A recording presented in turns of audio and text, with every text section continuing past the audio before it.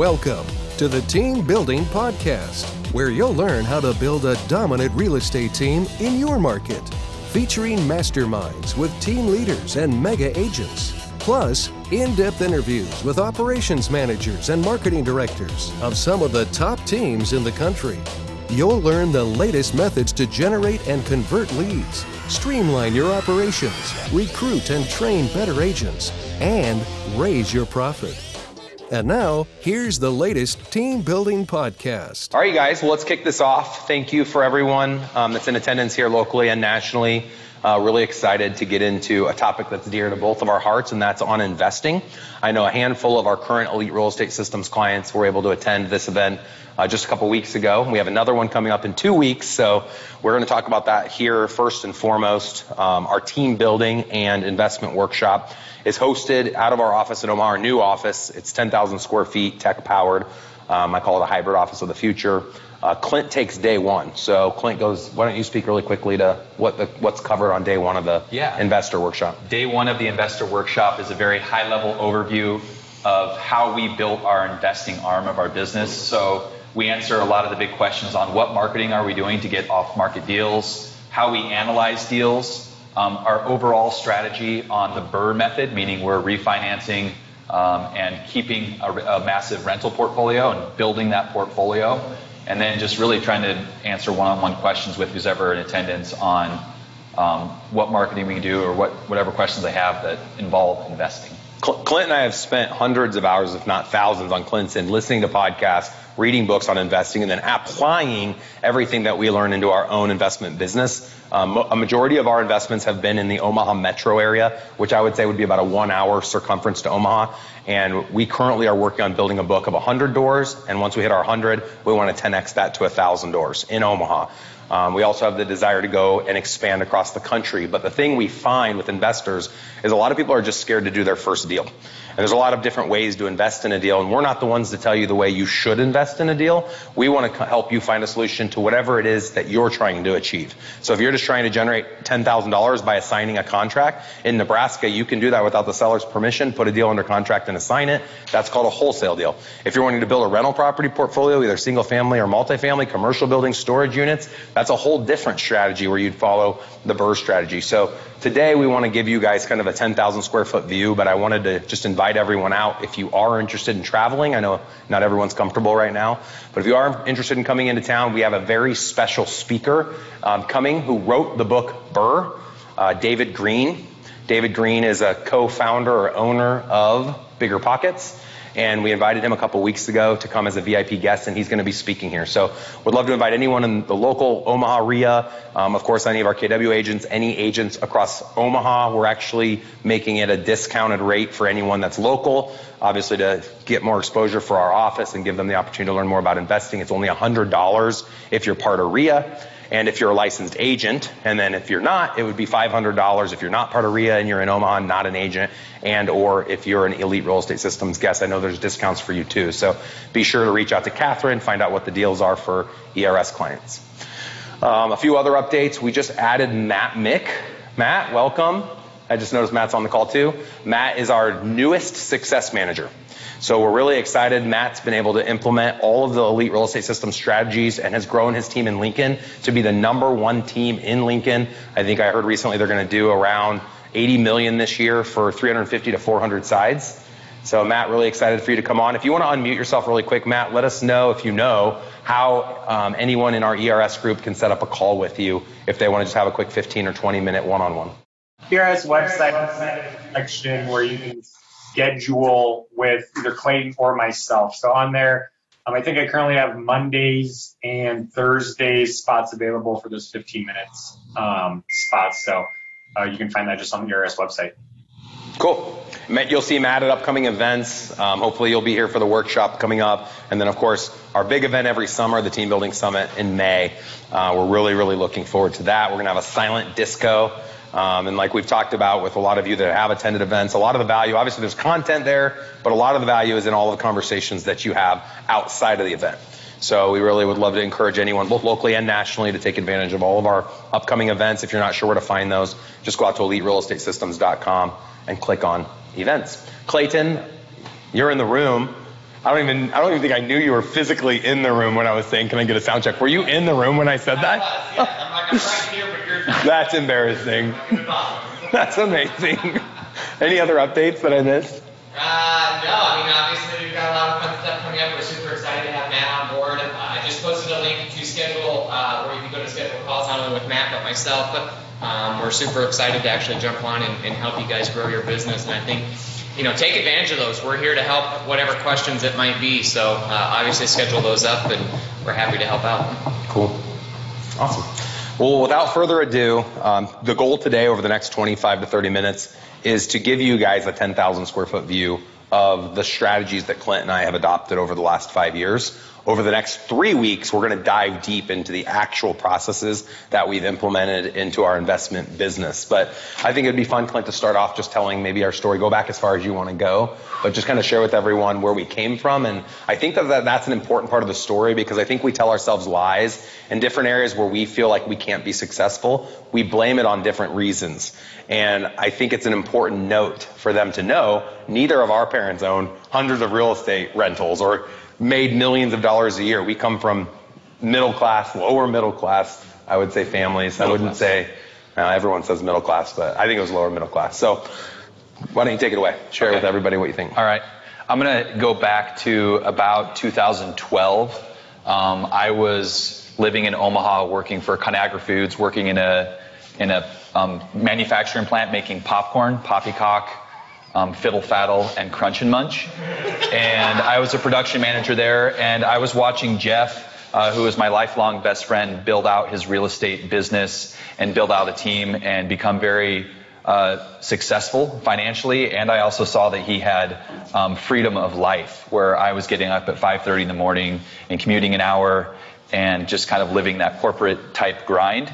And I started listening to real estate investing podcasts on my commute. And one of my biggest learnings from those podcasts was how simple and rigid real estate investing is. It can be a very non-emotional and a very high profit business. So Jeff and I started talking about how we could blend efforts and start flipping houses and buying rentals. So in fast forward a couple of years, so I spent literally probably 2 years listening to multiple different podcasts, including Bigger Pockets, which is probably the biggest real estate investing podcast.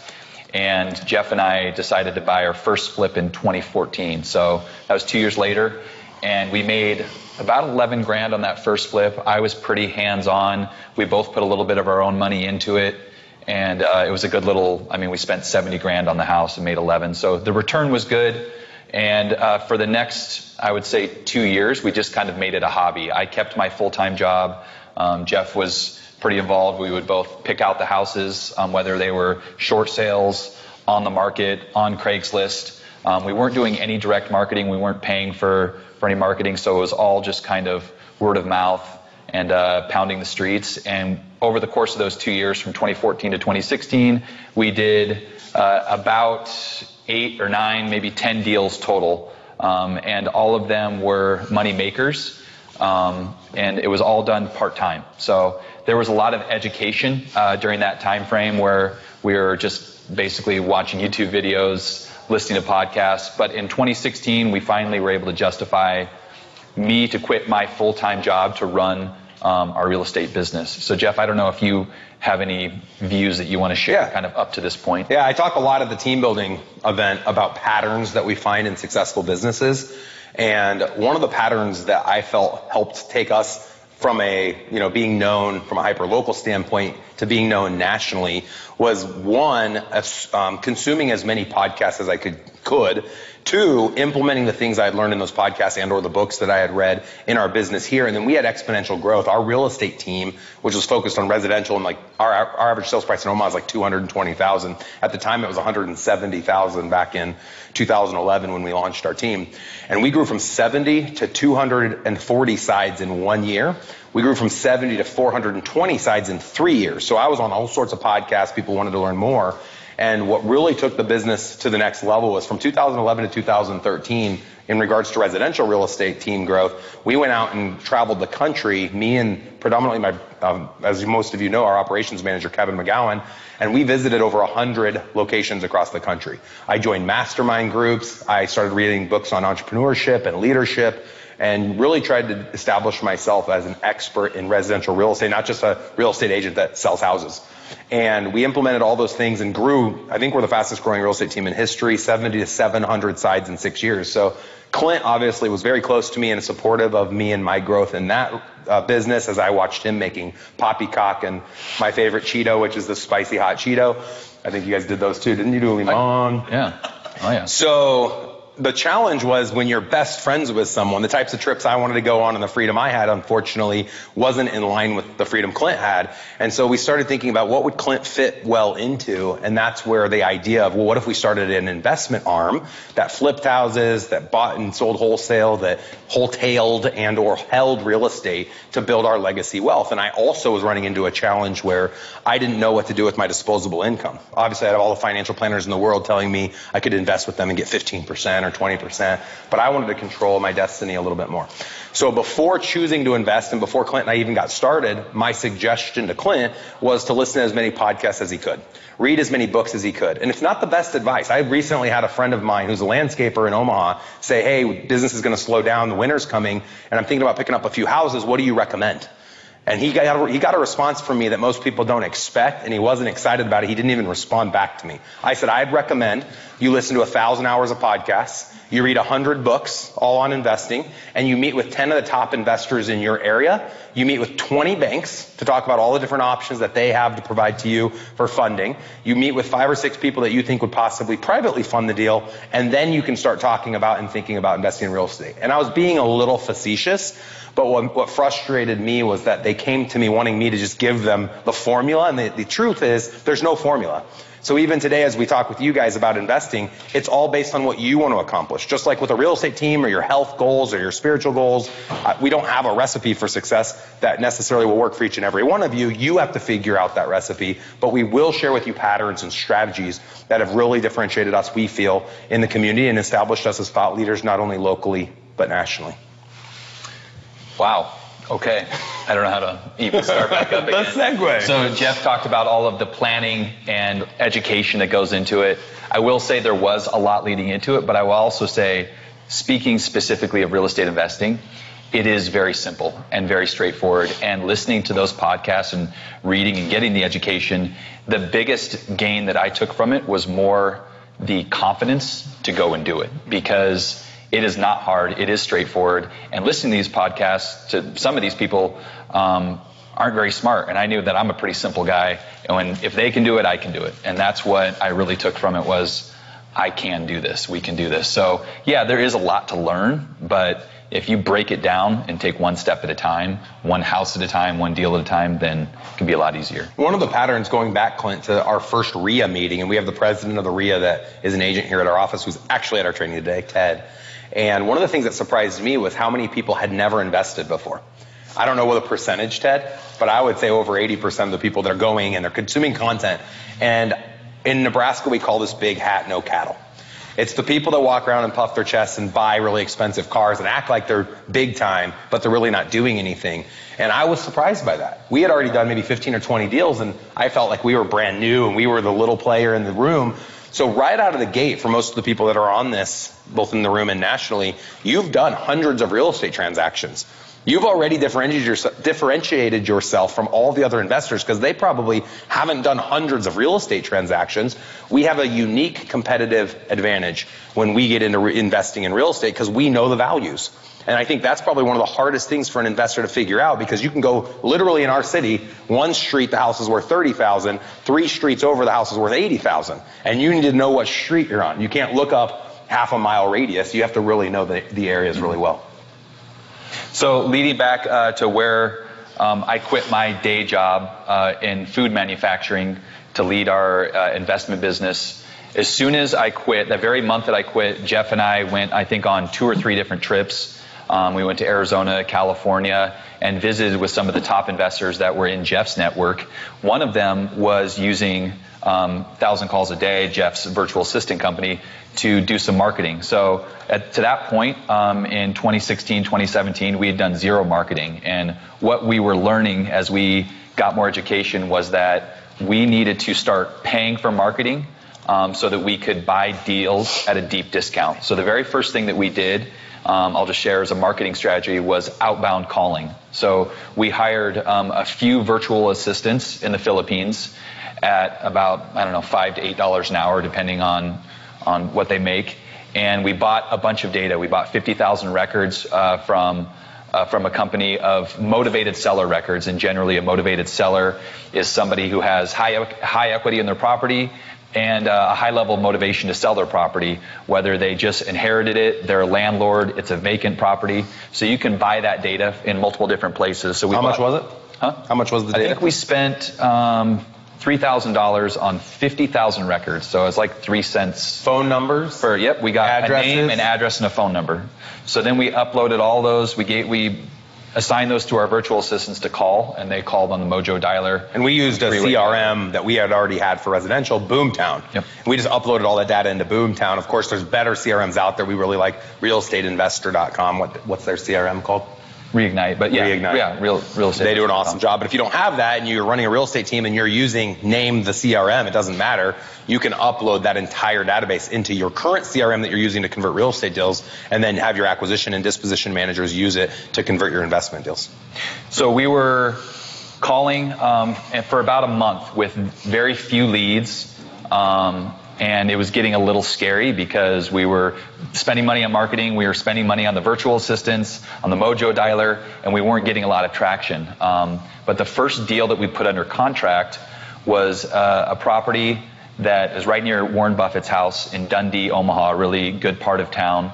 And we put it under contract for $260,000 and closed on it and listed it on the market that same day. And put it on, and sold it for $350. But the quick pause was when we bought it, the intent was not to sell it as a wholesale. We were going to flip it. Yeah. So as Clint started to evaluate it, it was going to be about a $75,000 or $100,000 investment. Yeah. Mm-hmm. And so every deal, and we'll teach you guys all of this over the next couple of weeks, but every deal we look at, we assess the opportunity and try to decide which situation is going to be the least amount of risk and generate the greatest amount of profit. But our overarching goal, personally, is to hold real estate. So Clint always asks, what should we do? Should we flip it or should we hold it? And I'm always like, well, if we have the capital, let's hold it. If we don't need capital to move on to the next deals, let's hold as many as we can. So this particular house, we start looking at the numbers, and Clint's like, let's throw a Hail Mary. Maybe we don't have to fix it up. Maybe we can make the exact same margin, take no risk, put it on the market, and sell it. Yes. And we made how much on that one? We cleared, I think, around $85,000. Net 85. And we call those white unicorns, but we've had a lot more white unicorns. Yeah. My grandpa always said, what is that? The harder you work, the luckier you get. So the more deals you do, the more white unicorns you have, where you make a lot of money. But then we've also had our fair share of failures. Yeah. Why don't we share a couple of those? Well, let me talk about that first deal real quick, because I'm not done. The big thing that I learned from that, first of all, yes, not every deal is $85,000 profit. But the light bulb that really went off is that we contacted a motivated seller, somebody who wanted to downsize and move out of state, and they sold it to us off market. We gave them exactly what they wanted. In fact, we originally offered $250 and they said, well, we want $260. So we gave them exactly what they wanted, closed a week later, met their needs. They were a very happy seller, and then we were able to profit that money. But that all happened because we put marketing out and bought a house off market. So the point that I want to make is, generally speaking, it is very competitive when a house is listed to try to make money on it. You have to be maybe a very skilled rehabber to be able to add the value to make the money. So the money was made in the fact that we went out and found somebody who was willing to sell. How many off-market deals are we even buying? There's not very on many. Market? Yeah, on market deals. Probably 1%. Yeah, we're not even interested in playing in the MLS. Yeah. We also don't go to the courthouse. We don't go to places where we're going to have to compete against a lot of people. Mm-hmm. It's just like when you're generating real estate leads. You're not going to go try to generate a lead in a place where 9 other agents are trying to generate a lead. You're going to try to find opportunities where you're the only show in town. And so when you buy that data, the truth is there's 10 other investors that are buying the data as well. Obviously, it's not just proprietary to you, but it's all about how you treat the data. And again, we're going to get into the details of that. I know, Lucas, you asked me about lead generation. One of our weeks, I don't know what order it is, we'll speak on that at the end. Clayton, if you'll look that up, it was in our initial email. But one of our weeks is going to dive all into lead gen and lead conversion. And it's not going to surprise you that the lead conversion processes will be similar, they're not the same, to how we convert internet leads in the residential space.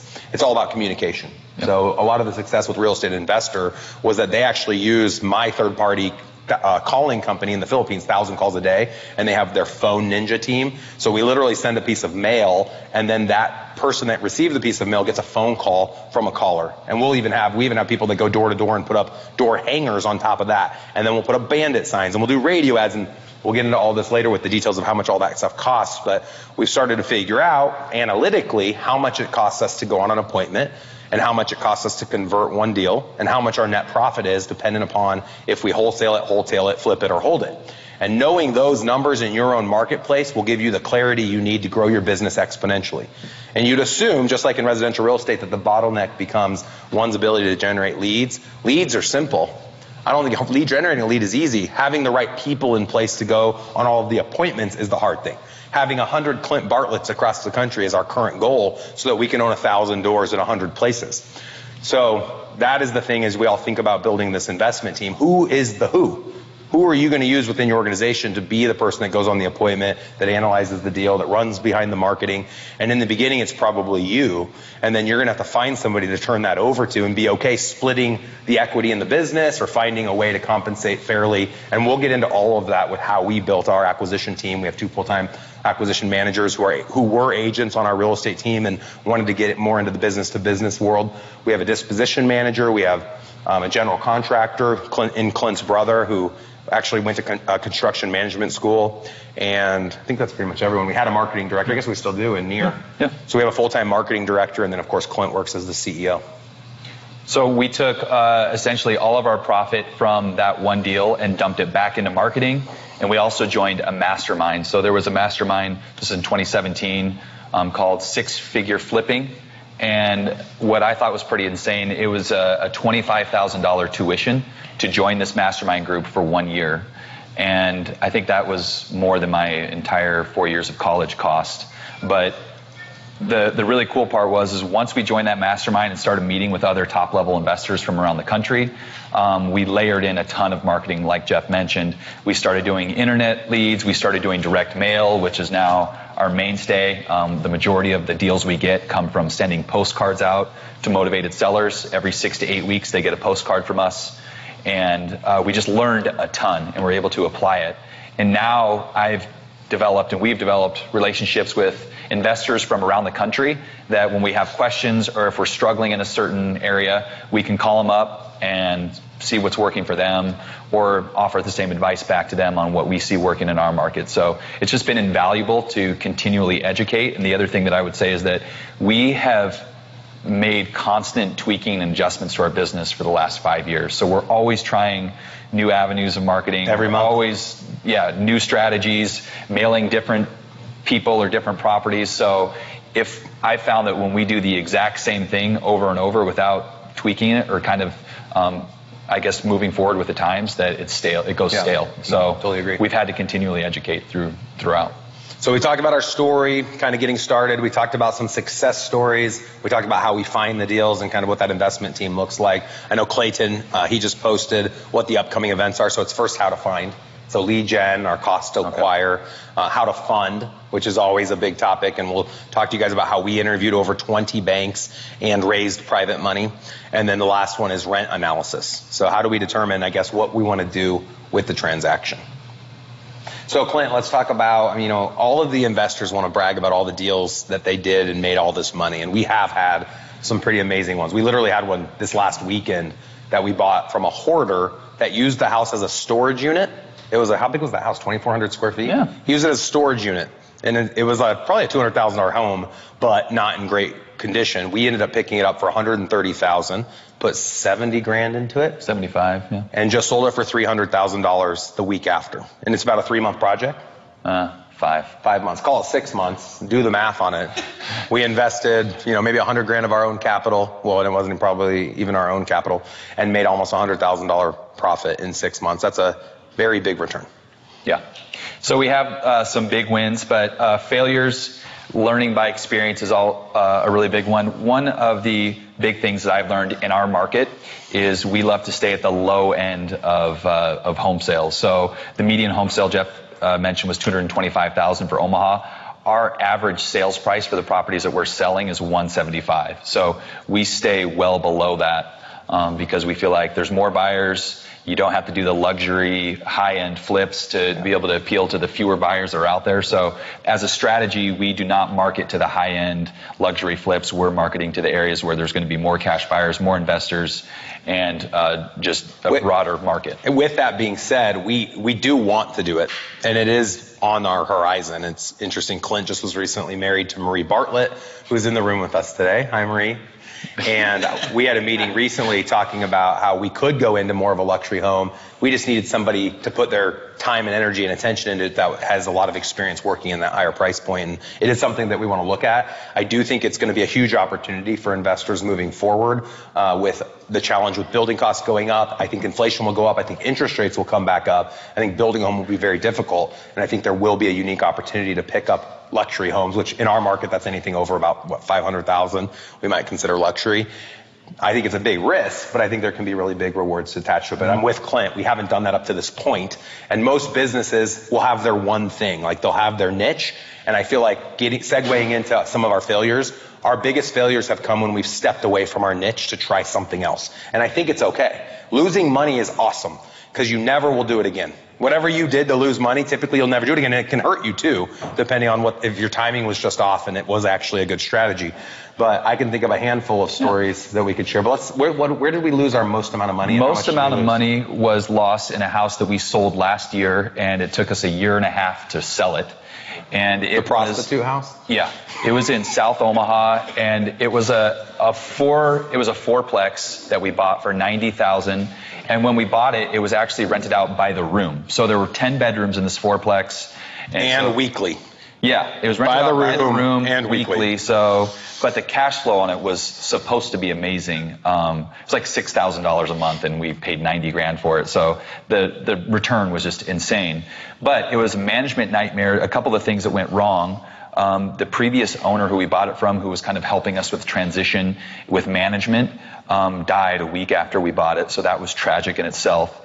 And then I assigned somebody else to be the property manager for me to collect rent. And then he quit 6 months later because it was miserable trying to collect rent and keep it filled. We found that, renting by the room was just a completely different skill set that we did not have. So we went into it thinking, wow, we can make all this money, or at least I did. I don't think I told you much about the deal. You guys, the funniest part of this house was one where our videographer accidentally went in and created a Matterport video, drone fly over and gimbal fly through, and it went onto the MLS like that. And the house, it was the biggest pile I've ever seen. Bad. And so that somebody, said, hey, this wasn't supposed to have all these videos and all this exposure. We were like, oh, that was a mistake. So over the course of the year and a half trying to sell the house, we basically had almost everybody quit paying rent. And then we had new people moving in and changing locks that we couldn't get out. And so I spent a year and a half both trying to sell it and evict people. And finally we had just a whole house eviction.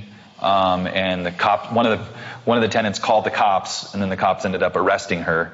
But she tried to call the cops because we were illegally evicting her, but we weren't. And then she had other charges against her. No. But it kind of turned into a lot of illegal activity going on. So we finally got the house cleared out and ended up selling it for $80,000. And at the time, I had to actually write a check at closing for $20,000. But the money that we had lost over that year and a half, I have not tabbed it up. I'm guessing it's over $40,000 that we lost in both rent, holding costs, repairs. Sometimes in these meetings, I don't even want to know. So I'm the visionary in our business, not the implementer. What came up a couple of weeks ago, what Clint gets paid. I found out what Clint gets paid at our workshop last month, which is funny. Yeah. So I am a total visionary. I have not implemented. Clint gets all the credit for the implementation. And obviously I've been able to bring dynamic properties into all of the worlds of the ancillaries that I can provide. So of course we get to use my personal financial statement to help us with funding deals, experience and reputation and raising private capital. And then, of course, they take advantage of Platinum Title and Escrow, which is located at our office. I'm an owner in that business and can give a discount to investors. And so that's been a strategic advantage for Clint partnering with me. And so as you look at who you guys want to partner with, you got to think about what can you bring to the table. You know, of course, you can plug them into your agents. You can plug them into your relationships with maybe a bank or a title company. But there really needs to be a reason why that implementer would want to align with you, both either from a legal standpoint in creating an entity or some type of a split structure where you share the profit and or revenue. I think that's a great segue into Q&A. You guys have already asked a ton of awesome questions, so I'm going to start rolling through those questions. We do know that not everyone can stay around for more than the first 30 minutes. For anyone that's new, welcome to our high-level team leader coaching. We want to just kind of remind you, every Monday, Wednesday is the topical geared towards your agents. We want to get all your agents on those trainings. They're mostly led by Clayton. He does an awesome job. Every Monday is topical. Every Wednesday is dialogue. We also have built a library of searchable content. So when your agent asks you a question on pretty much any topic, your answer can be, oh, they have already done a training on that on the ERS database. Just go search it on the topical training or search it in the dialogue training instead of having to answer those questions for them. And then, of course, every Thursday is the high-level team leader call. We do ask that just the team leader and or leaders are on this call, not your agents. This is not designed for agents. We want to teach you guys how to run businesses and entrepreneurship and not how to sell real estate. And that's why we decided the month of October we would dive deep into investing. So I'm going to start from the top. There's been a lot of awesome questions already, Clint. I'm going to rapid fire these to you. Okay. I just bought a rural property where we're bulldozing the home and going to put a new manufactured home on the lot. How would you evaluate the finances to decide between keeping it as a BRRRR, getting 75 to 80%, or selling and plugging that money into the next deal? How do we decide to keep it? And then, you said getting 75 to 80%. Does that mean keeping about 20% in equity and borrowing 75 to 80%? Loan to value? Yeah. Yep. Okay. Well, generally we use a rental calculator, and given our experience now with our rental portfolio, we pretty quickly know if it's going to cash flow. We try to make at least $250 to $350 on a BRRRR house, and that's after pulling all of our money back out. So that's the cash flow after all of our expenses, meaning mortgage, taxes, management fees, everything else that comes with it. So if we can make a few $100 on a property, we definitely do that. In terms of a rural property, I don't know what rents would be. You would want to analyze it. I mean, we try to follow at a minimum the 1% rule, which is basically your monthly rent should be reflective of 1% of the purchase price of the value. But generally speaking, we try to be at 1.5%, ideally, or higher if we can. Yeah. I think the other thing to consider is what you want. So over the next 10 years, if someone said to you that you were going to acquire 100 doors and they were all going to be $150,000 houses, where would you want those houses to be?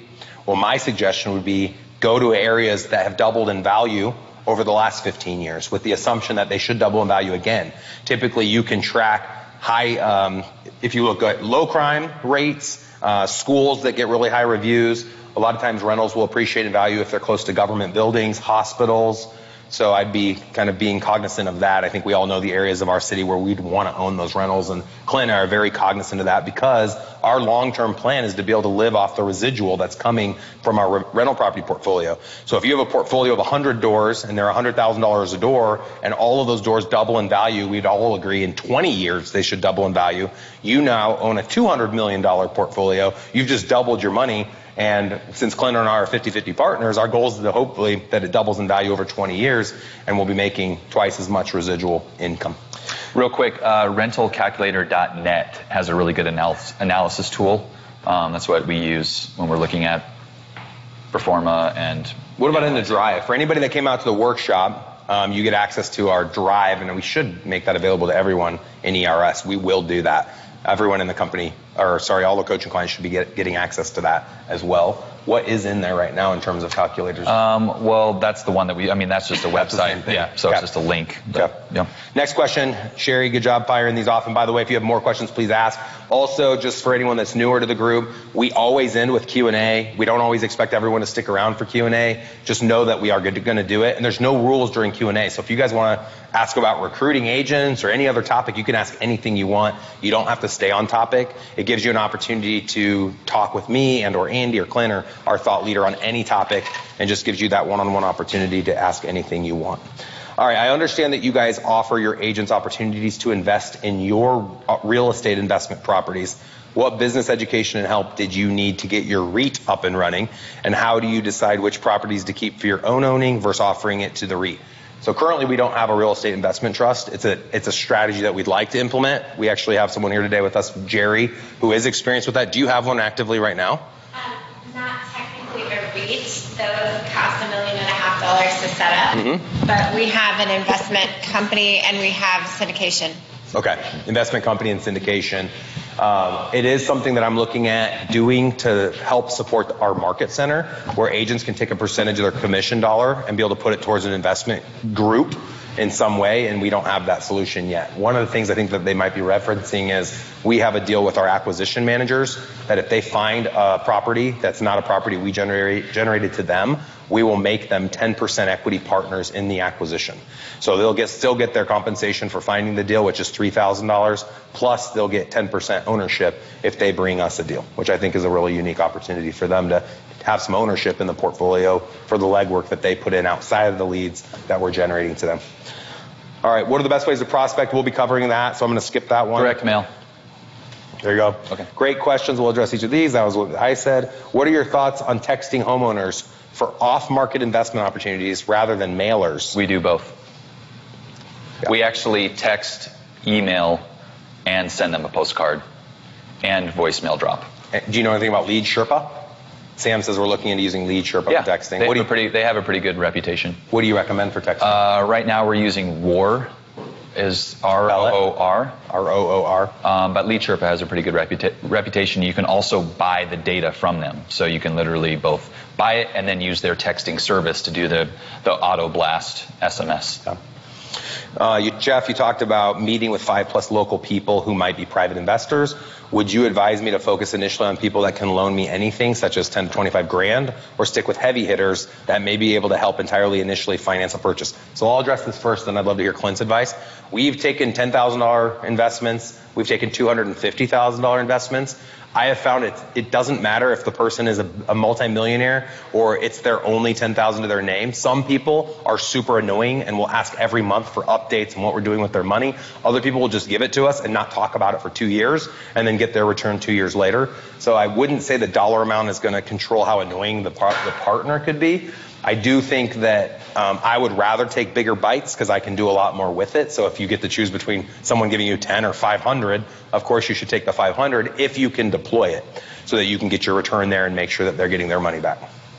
Yeah, I would say if you're doing your first deal and that 10,000 or 20,000 will go a long ways to help you complete your rehab or go towards your down payment, then definitely do a promissory note with the lender. You might have to guarantee the money, but yeah, anything helps. And we'll get into this in the next couple of months, but this is the whole point where people think they can't buy. A lot of times you might have the credit, you just don't have the down payment. So what you do is you borrow hard money, and it could be a family member, friend, or someone at your RIA, and they loan you $50,000 and they want a 12% return, and they might want some money up front.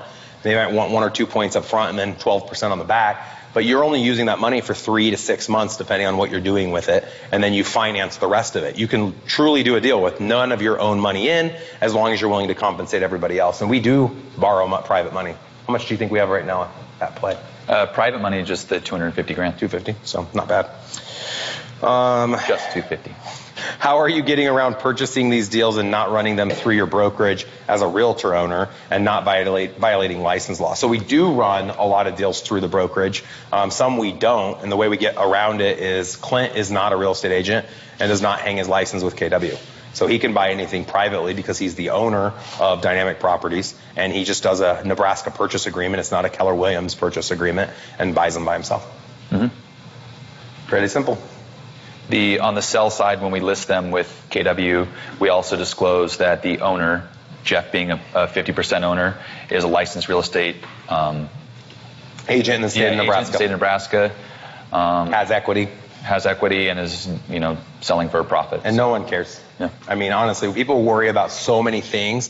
Same thing happens with real estate agents. Everyone's always worrying about all these scenarios that never happen.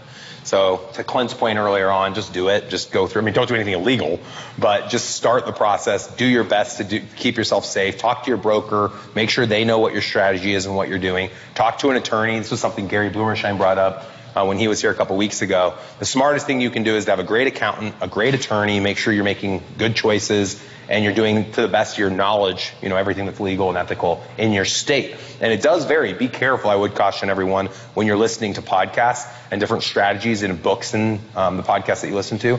Each state does have different rules and regulations as to what you can and cannot do.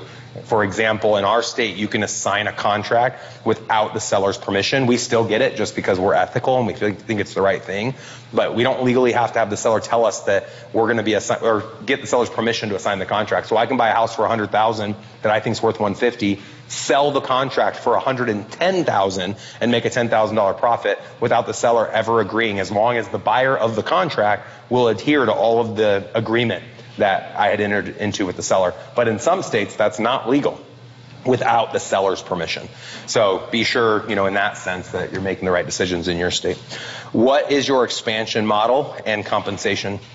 So I'll answer that one too. We haven't worked out all the details yet of expansion. First and foremost, we're expanding our team model through our certified advisor program.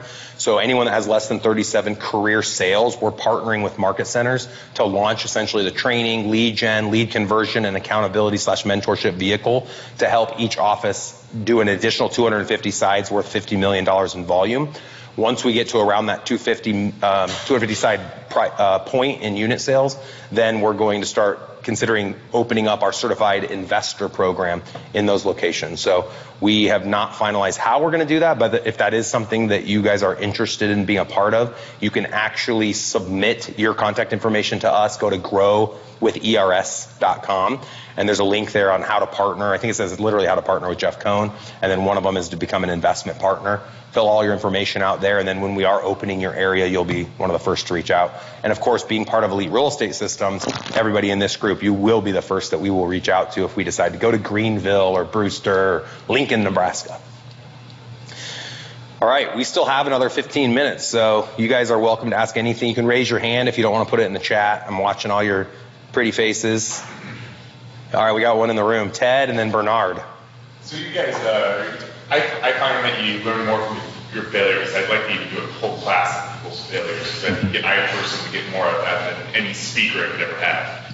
So you talked about the specific failure, but you never really got into what you learned or what you wouldn't do next time. Could you maybe elaborate on that? I mean, I got some ideas, but can you elaborate for that? And maybe instead of thinking about your biggest loss, think about your biggest lesson learned on another failure. So the biggest lesson that I learned on that particular failure was just, it was completely out of my wheelhouse. I mean, we were good at single family home rentals and a couple of small multifamily, but the whole rental by the room thing was just ended up being a nightmare. So that being out of my skill set, I did not have enough education to jump into that. Another one that we've had a couple of projects where we'll lose 3,000 or 5,000, and they usually end up being on homes that are bigger square footage that we rehab. So we found that the bigger the home, the more carpet, the more fixtures, the more bathrooms, the bigger the kitchen, that we underestimate the cost. So sometimes that's not a linear cost for a smaller house with a smaller footprint. Because you ever set prices for, we do the same thing. Yeah. Kitchens are going to be... Yeah, of course. You know what it's going to be because you just did another 40 deals the last 12 months. And you also, on a bigger house like that, you get scope creep because there's more rooms, more bathrooms, there's more issues. Each subcontractor that's bidding out the work will come into different problems because there's just more rooms, more space to come into those problems. So we've lost on houses that are bigger, I'm going to say plus, maybe over 2,500 square feet, when we go in with a budget that just creeps up because it's exponentially bigger. So that's been a lesson learned for us on those bigger houses, is we now build out a bigger cushion of, degree of error, margin of error on those deals. I would say also always plan to fail. You know, I don't know anyone who's ever spent money for lead gen who hasn't thought there might be a chance they're not going to convert a lead from the $1,000 mailing campaign that they just put out or the $10,000 mailing campaign that they put out. But I think that where we've hedged all of our bets and the risk hasn't been as high is getting involved in these masterminds, either locally at your local RIA or nationally through joining groups like, what are there, multipliers and seven-figure flipper, eight-figure flipper. Collective Genius is a big one. There's a ton of different groups out there. And when you start to hear that something's working for people in more than just one location, 10, 15 locations, everyone's saying, oh, it's working, it's working, it's working. As long as you're working it the right way and in implementing the best strategies, you will be successful eventually. I think what Clint has done a really, really good job at is when we have had failures, to Ted's question, we've been able to take a step back, self-actualize and self-confront and ask ourselves, what could we have done differently? Why did we fail on this one? Why did we lose money? I've never been mad about losing money. I actually kind of think it's fun because I get to give Clint a hard time. I don't care when we lose money because we learn from it. Now, if we were just continually losing money and our business was going into the ground and I thought we were going to go bankrupt, then I might get a little concerned. But plan to fail. If you plan to fail, then it's not a failure at all. Just be sure you take that failed opportunity to learn something new, pivot, and have success. And I'd say a lot of our big failures, too, come in the marketing that we do. So it's not necessarily in the deal. We'll try some new marketing, and maybe we didn't do enough research. I didn't do enough research on, the company that's doing the marketing for me, or I realized that this may not work in Omaha. It may be working in California or Massachusetts, but it's not going to work here. So there's been a lot of wasted marketing dollars just on trial and error. Thanks. That's a good question. What else? I think Bernard had a question. Bernard, you're up. Then who's on deck? Hey, two questions off topic. Regarding the first one is regarding referrals. If any of your agents refer business out, meaning a buyer or seller, refer them to a different state or what have you, do you as a broker collect a fee of that, or you just have the agent have it? Really good question. So any way an agent would make money in our brokerage, we're going to charge them a 70-30 split until they've reached their $25,000 cap. So it doesn't matter if it's a referral. What are the other situations? That's pretty much what you're going to see is a referral fee that goes out. So we'll always collect on that. I'm trying to think of another situation. That's pretty much it, right? You guys think of any other situation where there's money collected by us, the brokerage, where agents used to kind of push back? We had a few of our agents would push back on land deals and be like, hey, there's no commission in the land deal. Don't charge us a commission there. I'm like, because we're a capping model, it's nonsensical to care. Like it's 6 to 1, half dozen to the other, because they're going to pay the $25,000 at some point anyways. So but if I understand the right, so if you're in a 70-30 split, then you collect your 30% from that referral then? Yep. Okay. And on probably the same thing, but on if an agent is going to buy or sell primary residence or investment property, what have you, do you just let him have it without any commissions, or are you going to collect something on there as well? Primary residence, we aren't going to collect anything. They don't have to charge anything. Anything other than that, if it's a family member, we'll allow them to do a discounted commission rate, but we're still going to collect a commission. There's a lot of liability, obviously, around servicing any buy side or sell side. So there will be commission collected. I know for our investment company, Clint doesn't even know this yet, but we've chosen to place the agents that work for our investment company into a team within our brokerage that has a double team cap, which will empower us to be able to pay them out differently than how Keller Williams would want us to pay them out, because our team within the brokerage, which we would call our KW Elite Hub, is treated just like a team. And in our brokerage, teams have double team caps. So once they've paid in $50,000, then we keep all the commissions after that. And our hub will cap right away. And then it gives us the flexibility to compensate the dynamic properties agents however we want without the brokerage requiring us to take out the 6% or the 30% to go towards profit sharing. But again, on the primary residence, so, you let it go, you don't collect anything. But if that agent then is going to start, to invest, buy a flip property or what have you, you'll collect a certain fee then. So this is what's really interesting is we're acquiring deals that are not on the MLS. So if you have an agent within your brokerage that's acquiring deals, there's no MLS, there's no payout. And then when they go to sell it, there's no commission. They're paying out a commission. So there's really no money no meat to take off of that bone other than the broker fee. And Clint and I are still in a battle about if there should be a broker fee charged or not. Because Clint doesn't have to run the deals through our transaction coordination team. If he wanted to, it wouldn't have to be in the company's books. And this is something that you're going to face too, Bernard. and I know you're asking brokerage-specific questions, but this does apply to all of us that aspire to become a broker. Your agent, if you're going to bill them and charge a big split, they can just do those deals outside of the brokerage. I even think as a licensed real estate agent that they can do the deal. If it's their own property that they're buying for themselves, I think that they can do the deal as long as they acknowledge that they are a licensed agent. They can do it without running it through the brokerage. So if you're going to charge a big expense, they'll just do it outside the brokerage. I think for their primary residence, it'd be insane for us to charge anything, in my opinion. We charge a broker fee on that. They're the people that are feeding, housing, and clothing us. Where it gets challenging if it's your parents or your grandparents or your brother and you want to hook them up. And so in our brokerage, the requirement is 6% on the listing fee. We'll allow an agent to go down to 5% as long as they get company permission. If they can go as low as they want, but if they go below 5%, they can't get permission to go below 5%. But if they do, then we're going to pay the brokerage out as if it was at 5%. So if they only would charge someone 4%, we're going to pay the company as if they had charged 5%. So we're going to always be sure we're getting, obviously, the portion that the company deserves on each of the transactions. Right. Lee. I think you covered it a minute ago. Ultimately, if you do any amount of business at cap, even you could charge somebody their primary residence and it wouldn't matter. Yeah, it's a moot point. Yeah, because we're a capping model, all the conversations really about like hooking people up go out the window because everybody's going to end up capping at some point. Good point. Ted. I think it'd be worth conversation. I mean, you talk about all your marketing, but you really haven't touched base on the wholesales. What do you, how do you find your wholesalers, and what percentage of the business are from wholesalers and not from your different marketing techniques?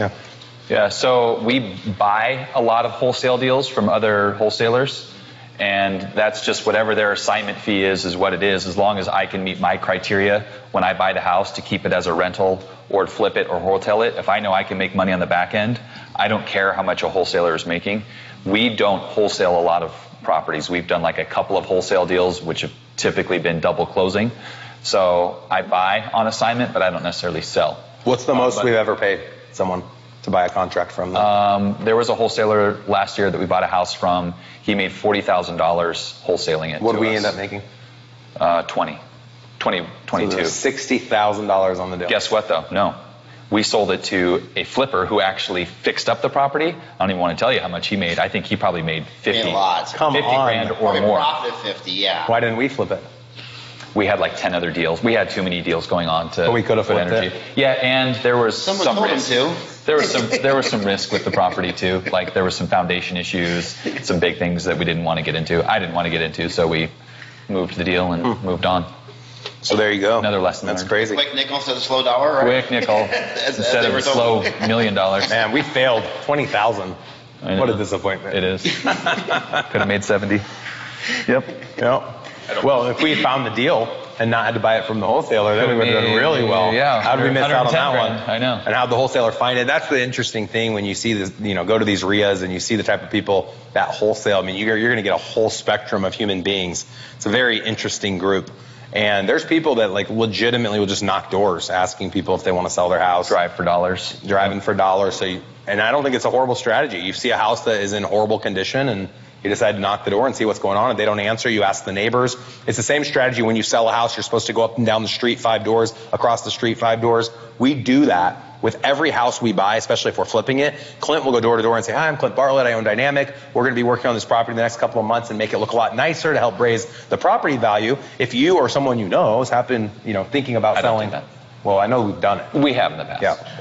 We should be doing it on every house. We talk to neighbors whenever we can chat with them, but yeah.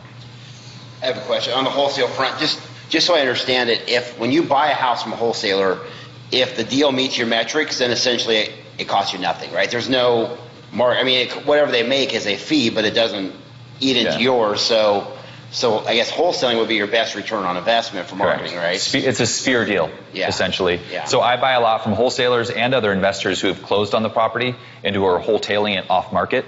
So I have one that I've bought several from this year who will just send me a text and say, "Hey, I just bought this house.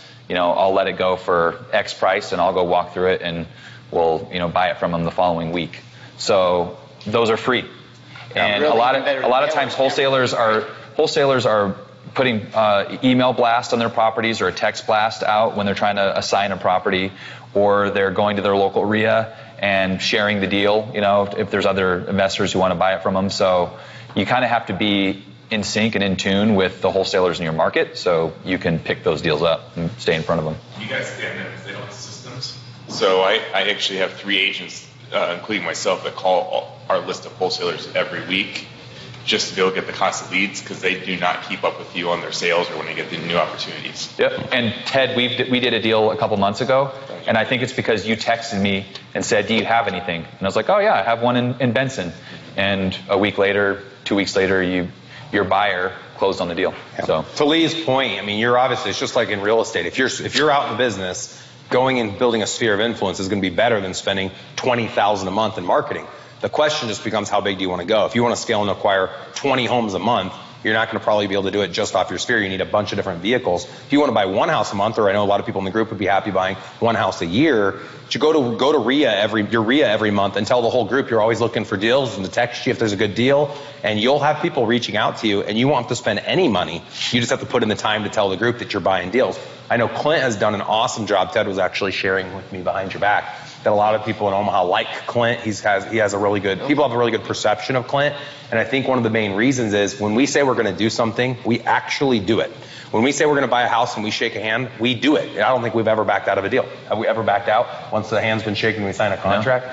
I mean, we're always going to do what we say. And if you're a wholesaler who has no money to their name and they're the driving for dollars type, and they make $40,000 off of us, and we're okay with $40,000 because we know we're going to make our margin, they're probably going to come back to us over and over and over again. So you don't have to spend a ton of money to find deals. You just have to create the belief in the people that are in your RIA that you can actually close, that you're a good person to work with. Sam has a question. Did you switch from a team to a capping brokerage model to further opportunities for your ancillaries? Yes. And if so, do you recommend that teams have a cap to begin with? I'm not really a huge fan of the cap. I like the business model if you have a lot of agents, but you need to have, depending on what your goals are, what I have found is most brokerages make around most teams and brokerages make around $20,000 net per year per agent. And so if you're a team of 5, all of us know all the work that takes just to keep a team of 5 running. You're going to make $100,000 a year off your team. You can be an agent and make $500,000 a year. So you really have to decide, do you want to have a team of 20 or 25 people so you know you're making your 20 per agent, which is what I made at Omaha's Elite per agent? Or do you want to just be a Navy SEAL team and have 1 or 2 people that you pay a salary plus bonus or however you want to structure it so you can maximize profitability? Or third, do you want to have the big team where you're making 20 per agent and some ancillary businesses so you can generate a little bit more wealth? The main reason of switching to the brokerage was the opportunities we had with expansion, including the CAPS program and the certified investment program. It's more about opportunity beyond Omaha. But what I thought was compelling to me is I always have said and believe that true leaders serve followers by giving them the ability to be just like them. Keller Williams was the best environment, in my opinion, to help the agents within our brokerage become just like me and build their own teams. And it was hard when I tried to help agents build teams on my team. It just didn't really work well, especially at Berkshire Hathaway that is anti-teams for the most part, with the exception of the one across the street from us. Across the country, they're very non-team centric. And the challenge there was I'm trying to build teams within a team at a company that's not supportive of teams. And so we needed to get into an environment that was more supportive. And the capping model is in the agent's best interest. It's not in the brokerage's best interest. The brokerage doesn't make much. And so they offset that. Obviously, they need agent count, but they offset it with ancillary businesses. And so that's one of the reasons that we launched mortgage, title, insurance, was so that we could offset the fact that we're not making much per agent, but it allows us, if we can get a couple extra deals a year with the ancillary businesses, it helps put a little bit more profit in the company's pocket. All right, we have time for one more question. Alyssa, and then we are going to wrap this. This has been awesome, you guys. Great questions. Really appreciate it. Just a reminder, Clint will be presenting the next 3 weeks. We have yet to discuss if I will be presenting with him. I think he's probably going to roll solo. I think he can handle those topics and usually prefers me not being here. So if you want to commit to that, do I need to be here on those? You good? Yes, I will be here. Clint will be here. Maybe I'll come sneak in for Q&A. But Clint will do an awesome job on that. Be sure to take advantage of it. If you aren't able to attend the investor workshop, essentially what you're going to see over the next 3 weeks, the investor workshop is that on steroids. You're going to get 3 times as much content. Clint will get more into depth in all the different inner workings of our business. And like I said, I think the greater value is all the time we spend outside of the training. There's a lot of one-on-one time. I host a party at my house the last night. We have a party at the office the first and second night, and we're here till 8, 9 o'clock every day. We don't run away like a lot of presenters and speakers do at most events. We are a part of the entire event. So we'd really like to urge you guys to come. We're not going to host anything else until next year. This is our last event of the year. We'd love for you guys to check it out. We have some pretty cool businesses coming. WiseHire is going to be here sponsoring our event. We also have TPMCO coming back. They really enjoyed it last month. And so we expect to have about 30 to 40 people out for the investor side and for the team building side, and would really like to urge anyone that hasn't come out yet to come check it out. I promise it will not disappoint. All right, Alyssa. Okay, yes. So my question is about Boomtown, because we're about to roll that out. And so what do you guys do with the leads that come in Sundays? I know that you guys have your Boomtown days, but you guys didn't have people. I think you do now, but you didn't have people come in Sunday. Does the Monday person just get like extra leads because they're getting everything from Saturday? Just so everybody has context, so independent of the CRM you use, there's kind of 3 different arguments as to how to field leads and what's going to help you convert at the highest level. Speaking from our experience, we've been at this for 10 years. We've had 1 million visitors to our website. We've generated 100,000 internet leads, and we've converted 2.5% of those leads, so 2,500 sides from the internet. And we've implemented the best practice that I'm going to share now, and that is we believe that we should have every agent receiving leads and working those leads themselves and not going through a scrubbing company. Some teams will hire internal sales agents to scrub. Some will hire third-party VAs to scrub. But as I make choices as a company, I want to make choices based on what I would want if I was a consumer. If I pick up a phone and call a sign, if I pick up a phone, or so I go to the internet and register on a site and someone calls me, I don't want to talk to the in-between. I want to talk to the agent that's going to end up working with me. I want emails from the agent that's going to end up working with me. To me, that is serving them the same way I would want to be served. So how we've done it since the beginning is we would do a rotation where an agent would take all the leads in a 24-hour period. That's still how we do it, but they don't have to physically be in the office, which we have like a little room that's dedicated to the Boomtown agents. So they always have a space. They have to physically be here from 10 a.m. until 8 p.m., and they can take a 1-hour break anytime during their day.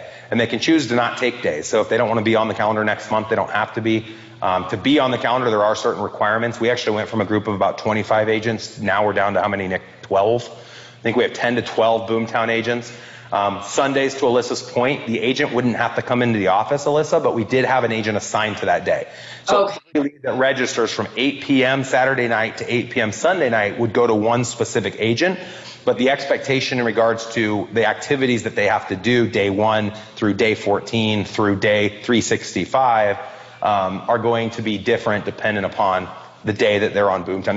Now I think we went Saturday, Sundays are 11 to 4, and then Monday through Friday is still 10 o'clock in the morning until 8 o'clock at night. And the goal with internet lead conversion, and this is the same for sign calls, this is the same for leads that get referred to you, is you want to call the lead within 1 minute. You want to answer the call. Like literally if they register on a website, you want to call them right away because you want to get them while they're on the site. If they call, you want to answer the call. So I know some agents talk about bat phones. I've seen that a lot across the country, and there's a big team in Omaha that does that, where they have a Google Voice number that routes all their sign calls, website calls, mailer calls to one phone, and then they just take turns of who has the phone. You can do the exact same thing by having a Google Voice and redirecting the line. So we have a number, 957-1116. You can call it right now. It's going to go to the agent that's on lead day today. So anytime someone calls off of a mailer, off of an advertisement, off of our website, we have an office line as well that calls our front desk, but we have a marketing line that's going to call. And we do the same exact thing with our investment business as well. So it's pretty easy. I think it's free to have that Google Voice number. You can also round robin, which is the other strategy that I'm not a big fan of. So you have ISAs, VAs, you have the lead rotation like what we do, and then you have round robin. Round robin is where every lead that comes in gets assigned to a different person in rotation. That's what we do now, and they don't answer the calls, and then they don't call them, and it's a waste of our money. And they're not going to answer the call or make the call because they're busy. They're doing something else. Yeah, and then they forget about it. I was the worst at it, so. Right. If they haven't time blocked for it, then they're probably not going to do all the activities you're wanting them to do. And we generate 50 leads a day. So if we round robin, everyone would get 2 leads. Out of all the agents, how many are going to really call 3 times the first day, leave a text, leave a voicemail, start them on their drip email, make sure that they're in the right category. It's going to be a cluster, right? And so having a designated person each day, I think, makes a big difference. Okay. All right, we're going to wrap with that. I'm excited for the next 3 weeks. Clint, thank you so much for being here. Let's all give Clint a round of applause for volunteering his time. And until next time, we appreciate you guys being here.